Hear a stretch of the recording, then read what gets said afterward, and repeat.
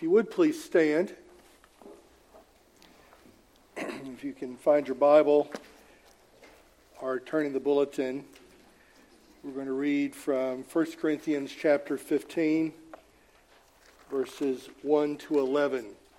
In the Pew Bible, it's on page 961. You can also find it, as I say, in the bulletin.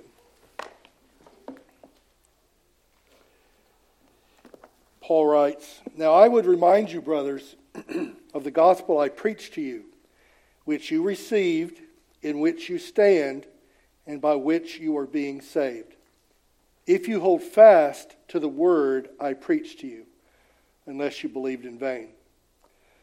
For I delivered to you as of first importance what I also received, that Christ died for our sins in accordance with the Scriptures, that he was buried, that he was raised on the third day in accordance with the Scriptures, and that he appeared to Cephas, then to the 12. Then he appeared to more than 500 brothers at one time, most of whom are still alive, though some have fallen asleep. Then he appeared to James, then to all the apostles. Last of all, as to one untimely born, he appeared also to me.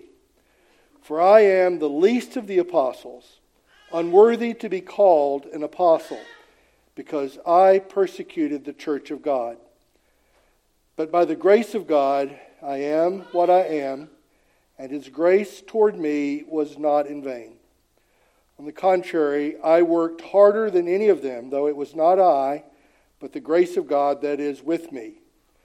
Whether then it was I or they, so we preach, and so you believed." The word of the Lord. Thanks be to God.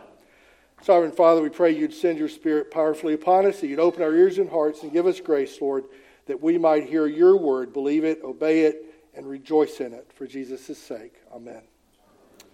Amen.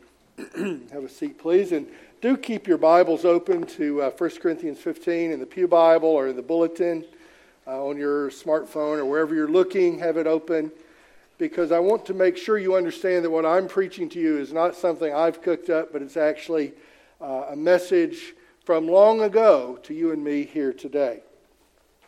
I want to repeat what's already been said a couple times. Happy Easter. We continue to celebrate the resurrection of Jesus. Of course, every Sunday is a celebration of the resurrection of Jesus, but during the Easter season every year, we take several weeks to reflect on the significance of the resurrection of Christ for us, what it means to us that Jesus has been raised for us.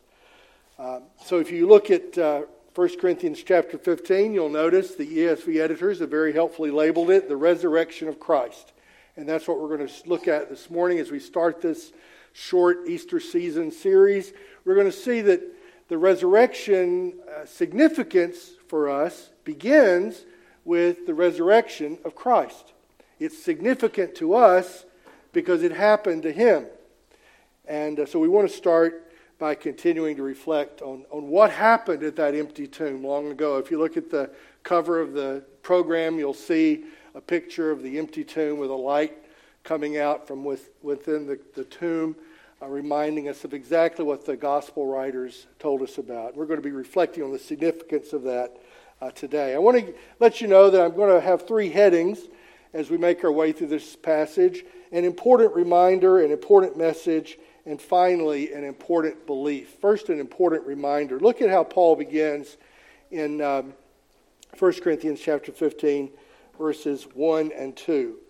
Paul says, "Now I would remind you, brothers, of the gospel I preached to you, which you received, in which you stand, and by which you are being saved."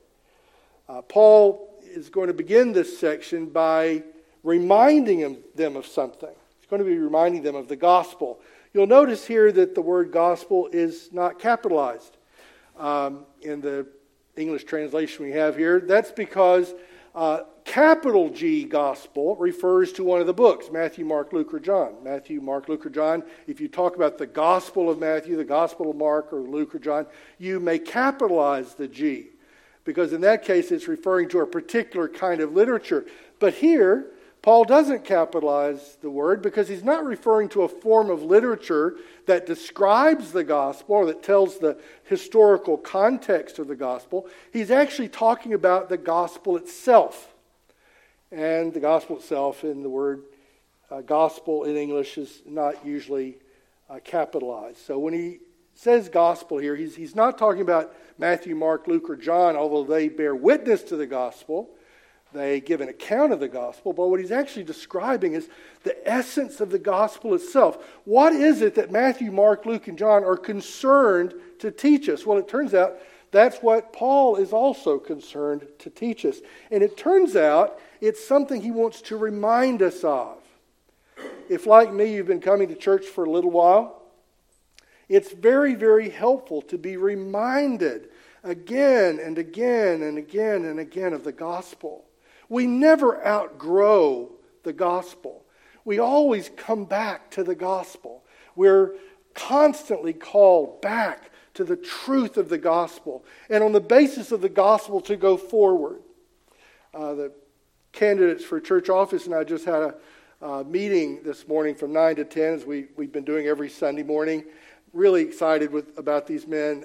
You've chosen some excellent candidates for church office, and we're well into our study as we've been thinking about leadership in the church. And one of the things we talked about today was the importance of what we're doing right now. The importance of the gathering of God's people. Why do we do this every Sunday? Is it just a habit? Well, I think for some of us it can become a little bit of a habit. But actually what we're doing here today is extremely important.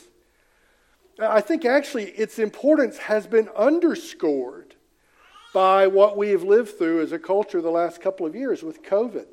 When I walked in the back door, the first person I saw was sitting at the very back. Barbara Moore is sitting there. And Barbara said, even though she doesn't feel super well, she doesn't want to miss this gathering. She doesn't want to miss the chance to be here with God's people. Because this is, well, I guess you could call it a covenant renewal opportunity. Every time we gather in this room as God's people, we do it to share fellowship. We do it to offer praise and worship to the Lord. But the reason it's so important for us is because it renews us.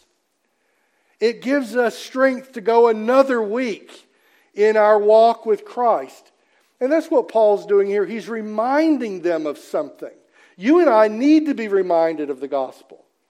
We need to be challenged again and again and again by the gospel. There will always be a first time, but there will also be many other times where we are challenged by the gospel. There will be a time when we respond in one way, and we hope and pray. There will be a time when we respond in another way, a way of faith and trust, belief. So this is an important reminder Paul is giving to the church in Corinth. The church that he loves, but that has some issues, as every church does. He wants to bring them this reminder. He wants to remind them of something they already know that they need to be reminded of. It's a covenant renewal. It's an opportunity to do that. And that's what we'll do every single time we gather in this room for a time of corporate worship. One of our purposes, a central purpose that brings us together, is this reminder of the truth of the gospel. I was challenged not too long ago to make sure that every time we gather, we include the realization that there are people sitting here in this room who've never said yes to the gospel. Well, at the end of the sermon this morning, I want to just remind you that Easter is a great time to say yes to the gospel. We'll think more about that in just a moment. But Paul wants to bring this reminder, and it's a reminder not only to the church in Corinth, but because it's been written down for us as the Holy Spirit inspired Paul to write it down, so it's a reminder to you and me too. It's a reminder to you and me as well, and it's an important reminder. Paul says it's a reminder of that gospel which he had preached, which they had received, in which they stand, and by which you are being saved. It's an interesting way of thinking of the gospel. It's something that he had preached to them. It was something that they had received. These are things that in the case of the majority of the people in Corinth, these were in the past. He had preached it to them. They had received it. But he says also that they were standing in it then. It was something that mattered to them right then. The significance of what he's going to say had ongoing significance. It was an ongoing reality. And then he says that they were being saved. It's a progress. It's something that an unfolding process. Not that our salvation's not certain, but that our salvation is something God is doing in us. It's secured by the cross. It's secured by the resurrection of Jesus. But you and I are in the process of being saved as God draws us more and more to himself. And Paul sees himself as doing that. Paul sees himself as presenting this reminder in hopes and the expectation that they will be reminded and that they will grow in their saving belief in Christ. And brothers and sisters, as I stand here before you this morning, that's very much my hope. That the same gospel that you heard preached and that you responded to by receiving, that same gospel will give you strength to stand today, and that same gospel will be working in your life, drawing you deeper and deeper in your relationship with Christ. And that was Paul's hope for the church in Corinth. They had a great need for it, as we all do. And so he gives them this reminder. It's a reminder of an important message. Look what he says in verse 3. For I delivered to you as of first importance what I also received. He's going to give them, remind them of this message of great importance. First importance. First importance. It was something that he himself had once received. It had been delivered to him, and he received it, and now he is delivering again to them something of great importance. First importance. And notice what he reminds them. This message has 4 different aspects. First of all, he delivered to the church in Corinth of first importance what I also received. He says, number 1, that Christ died for our sins in accordance with the Scriptures. The sacrificial death of Christ on the cross, in accordance with the Bible, Paul sees as of first importance. And he literally begins there. The Christian life is anchored in that conviction, that belief, that confidence, that trust that Jesus did something for us. And it fulfills the Scriptures. It was in accordance with the Scriptures. He actually died for us, and specifically for our sins. He took upon himself our sins. That's of first importance. He says also, verse 4, that he was buried. That's the second part of this message. That Jesus was. That he was buried. And what does that speak of? It's interesting. It shows up in the creeds as well. A specific comment that the Christ who was crucified was buried. Well, that is speaking of the truth that Jesus really died. He didn't just appear to die. He really died. He was buried. His body was buried. There were witnesses to all that. He was buried. Thirdly, he was raised on the 3rd day in accordance with the Scriptures. Like us, the Christians in Corinth lived life in light of the resurrection of Jesus. The crucified Jesus who was buried is the raised Jesus. We talked last Sunday about how important it is that the crucified Christ is the raised Christ. And because he was raised, there is proof, evidence, conclusive proof that the sacrifice of Christ, the death of Christ, has been accepted by the Father. And the resurrection is the seal of approval that this sacrifice accomplished what it was intended to accomplish. So Paul says it's of first importance that this Christ who died for our sins, who was buried, that he was raised on the 3rd day in accordance with the Scriptures. And then verse 5, that he appeared. that he appeared. What is being described here did not happen off in a corner somewhere where no one could see it. It didn't happen in an isolated place where no one could attest to it.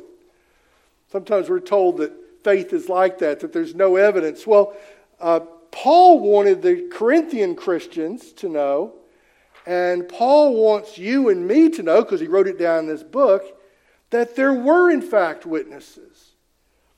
It says here in verse 5 that the resurrected Christ appeared to Cephas, that's Peter. He appeared to the 12. We know about Jesus appearing to Thomas, for instance, the famous account in the Gospel of John where the resurrected Christ appeared to Thomas and the other of the 12. Then it says in verse 6, he appeared to more than 500 brothers at one time. And he notes this, most of whom are still alive, although some have fallen asleep. See, the point is, yes, some have died, but there are actually now still alive in Jerusalem and elsewhere witnesses to this resurrected Christ. Paul is the very opposite of asking us to believe something that doesn't have evidence. Paul is actually saying, here is the evidence. 500 people, many of whom are still alive, you can go and ask them. There were witnesses to the resurrected Christ. Those at the tomb and those who saw him publicly as the resurrected Christ made himself known. We're not told exactly all the details of how each of these things happened, but we're told they happened. There is evidence. It says in verse 7, he appeared to James, his brother. You know, Jesus' brothers did not follow him initially. James, the son of Alphaeus, followed Jesus, but James, his brother, that James referred to here and earlier in 1 Corinthians 9, James, Jesus' brother, did not initially follow Christ. We're not told the details of how the resurrected Christ appeared to James, but Paul records the words that Jesus appeared to his own brother, and to all the apostles he appeared to them. So there's this long list of witnesses. A long list of witnesses to the resurrection of Christ. And finally in verse 8, last of all, as to one untimely born, it appeared also to me. We know the story of the resurrected Christ appearing to Paul on the road to Damascus.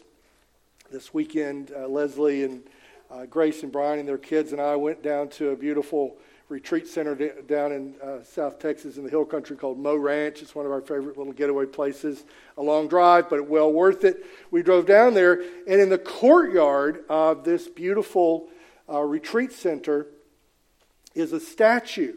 And one of my delights is my grandkids have learned what that is a statue of. It is a statue of the resurrected Christ who's not shown, but the resurrected Christ appearing to St. Paul. And we know the story is as Paul made his way to Damascus, the resurrected Christ appeared to him and said, Saul, Saul, why do you persecute me? Saul says, who are you, Lord? And Jesus says, it is I, Jesus, whom you are persecuting. And Paul pulls this bit out of his own biography to say, I too am a witness to the resurrected Christ.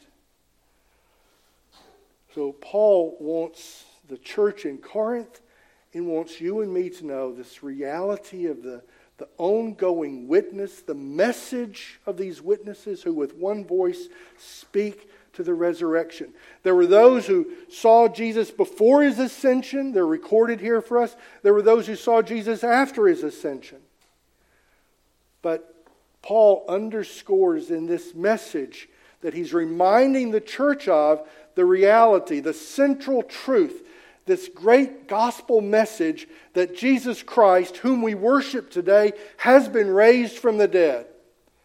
And so, Metrocrest, we join our voices with the saints across the ages and around the world in saying, Alleluia, Christ is risen. He is risen indeed. Alleluia.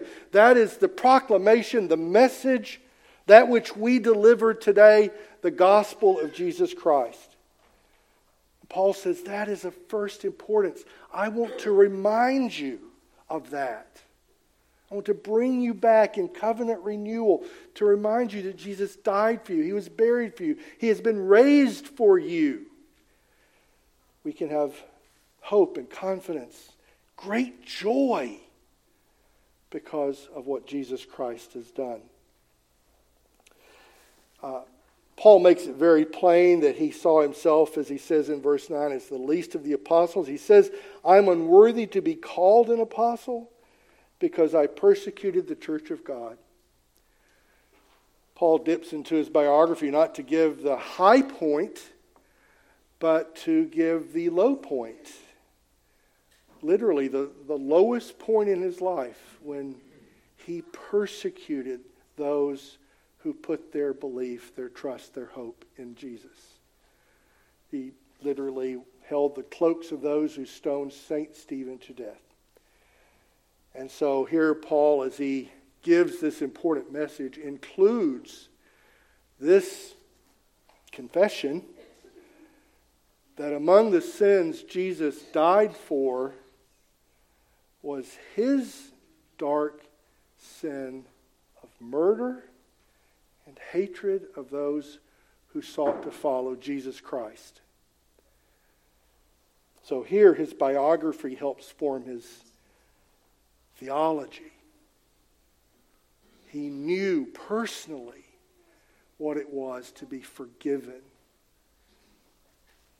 So he counts himself the very least of the apostles. I don't think Paul was simply being showy in his use of language. I think Paul, who didn't really have a self-esteem issue, that wasn't what was going on.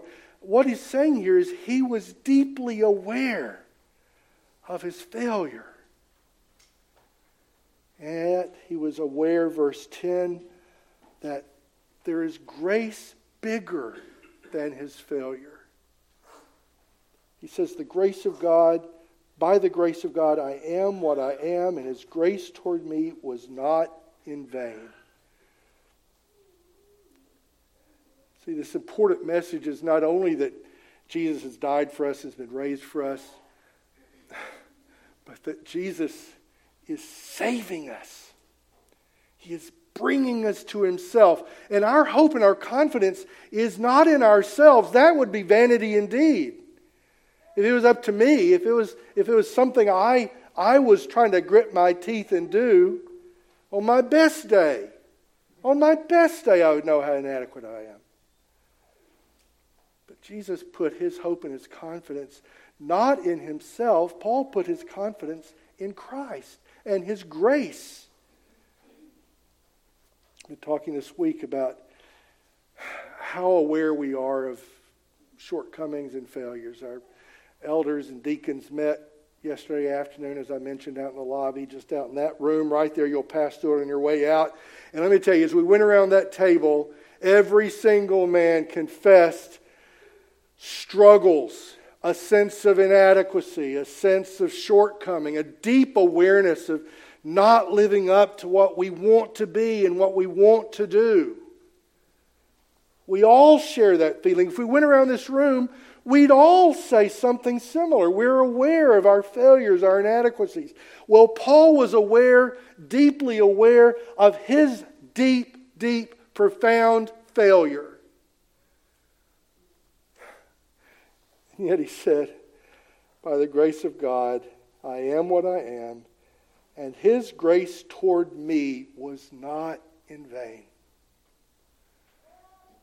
That's a message to cling to. That's an Easter message to cling to. That's a resurrection message to cling to. The same Jesus that died for us, the same Jesus that has been raised from the dead, that same Jesus, by grace, hangs on to the likes of you and me and gives us hope and gives us joy. And we need to remind each other of that again and again and again and again, that our hope is in Christ Jesus and him crucified and him raised.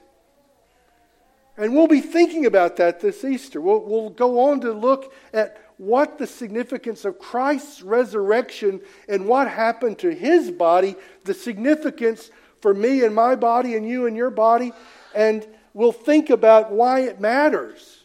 Turns out the message of this chapter is it matters profoundly. But it all starts with this gospel message of what Jesus has done. That's where Paul finds hope. And he tells the Corinthians, that's where you should find hope. Find hope in Christ. There were those who were belittling Paul. There were those who put down his preaching. Part of the subtext of 1 Corinthians and part of what Paul is explicitly addressing is there were those who looked down on him. He just wasn't impressive enough. He wasn't impressive enough. And there were those who said, well, see how unimpressive Paul is. Paul said, hold on a minute. What I am. What God's made me, God has made me. But His grace is not in vain. He said to the Corinthians, listen to me. Hear me. Be reminded of what I preached to you. What you believed. Remember. So he has an important reminder. He has an important message. Finally, he has an important belief to tell us about. It's an interesting word, belief. Belief, an important belief. Look how he concludes this section, verse 11. Whether then it was I or they, meaning any of all the other witnesses to the resurrection, all the other preachers who proclaim the gospel, whether it was I or they, so we preach, and so you believed. Talks about it back up in verse 2. The faith by which you are being saved. The word. If you hold fast to the word I preached to you. Believing in the word. Believing in this gospel promise. Believing in this gospel message. In Paul's letter to the church in Corinth, he is calling on them to remind them of this belief. To get them to come back to what they know to be true. There's so many distractions in the church in Corinth. There are so many impressive teachers. Come here, come here, come here, do this, do that. Long lists, great theological argumentation. And again, Paul said, come to the cross. Come to the resurrection of Jesus. Come to these important, basic truths. And put your faith, your belief in those things which I preached to you, which you received. There is your hope. There is your confidence. Well, I said it a minute ago. I'll say it again. Easter would be a wonderful time for you to say yes to Jesus. The second Sunday of Easter 2022 would be a wonderful time for you to say yes to the gospel. I don't know your heart. You do, the Lord does. Wouldn't this be a wonderful day to say, yes, Lord. Yes, Lord, I believe. I believe these witnesses. I believe the word. Doesn't mean you can answer every question, I promise you. That's part of the ways He's working in us. He's changing us. He's conforming us. He's opening His word to us. Doesn't mean you have every answer that you'd like to have. It just means, I believe you. I want to trust you. It's as simple as that. I believe you, Lord. I'm glad Paul puts it like that. You don't have to have a theological degree. You don't have to have a huge intellect. It's a simple yes to the gospel. Now, it doesn't end there. There's a whole lifetime of growth and maturity. There's a whole lifetime of engaging with God's Word. It's having everything in us rewired and reprogrammed. It's God doing deep work in our hearts. But over and over again, He will call us back to this. Jesus was crucified for us. Jesus has been raised for us. He'll pull us back by the Holy Spirit again and again and again and again back to that central truth. And from there, we grow, we're transformed. And the interesting thing about growth in Christ is ourselves become smaller and smaller and smaller. And Jesus gets bigger and bigger and bigger. His grace, His mercy, that's where we put our hope. That's where we put our confidence. Well, happy Easter 2022. We'll be thinking about these things all this season. Over the next several weeks, we'll be thinking through exactly the significance of what Christ has done, what his resurrection means. It's of first importance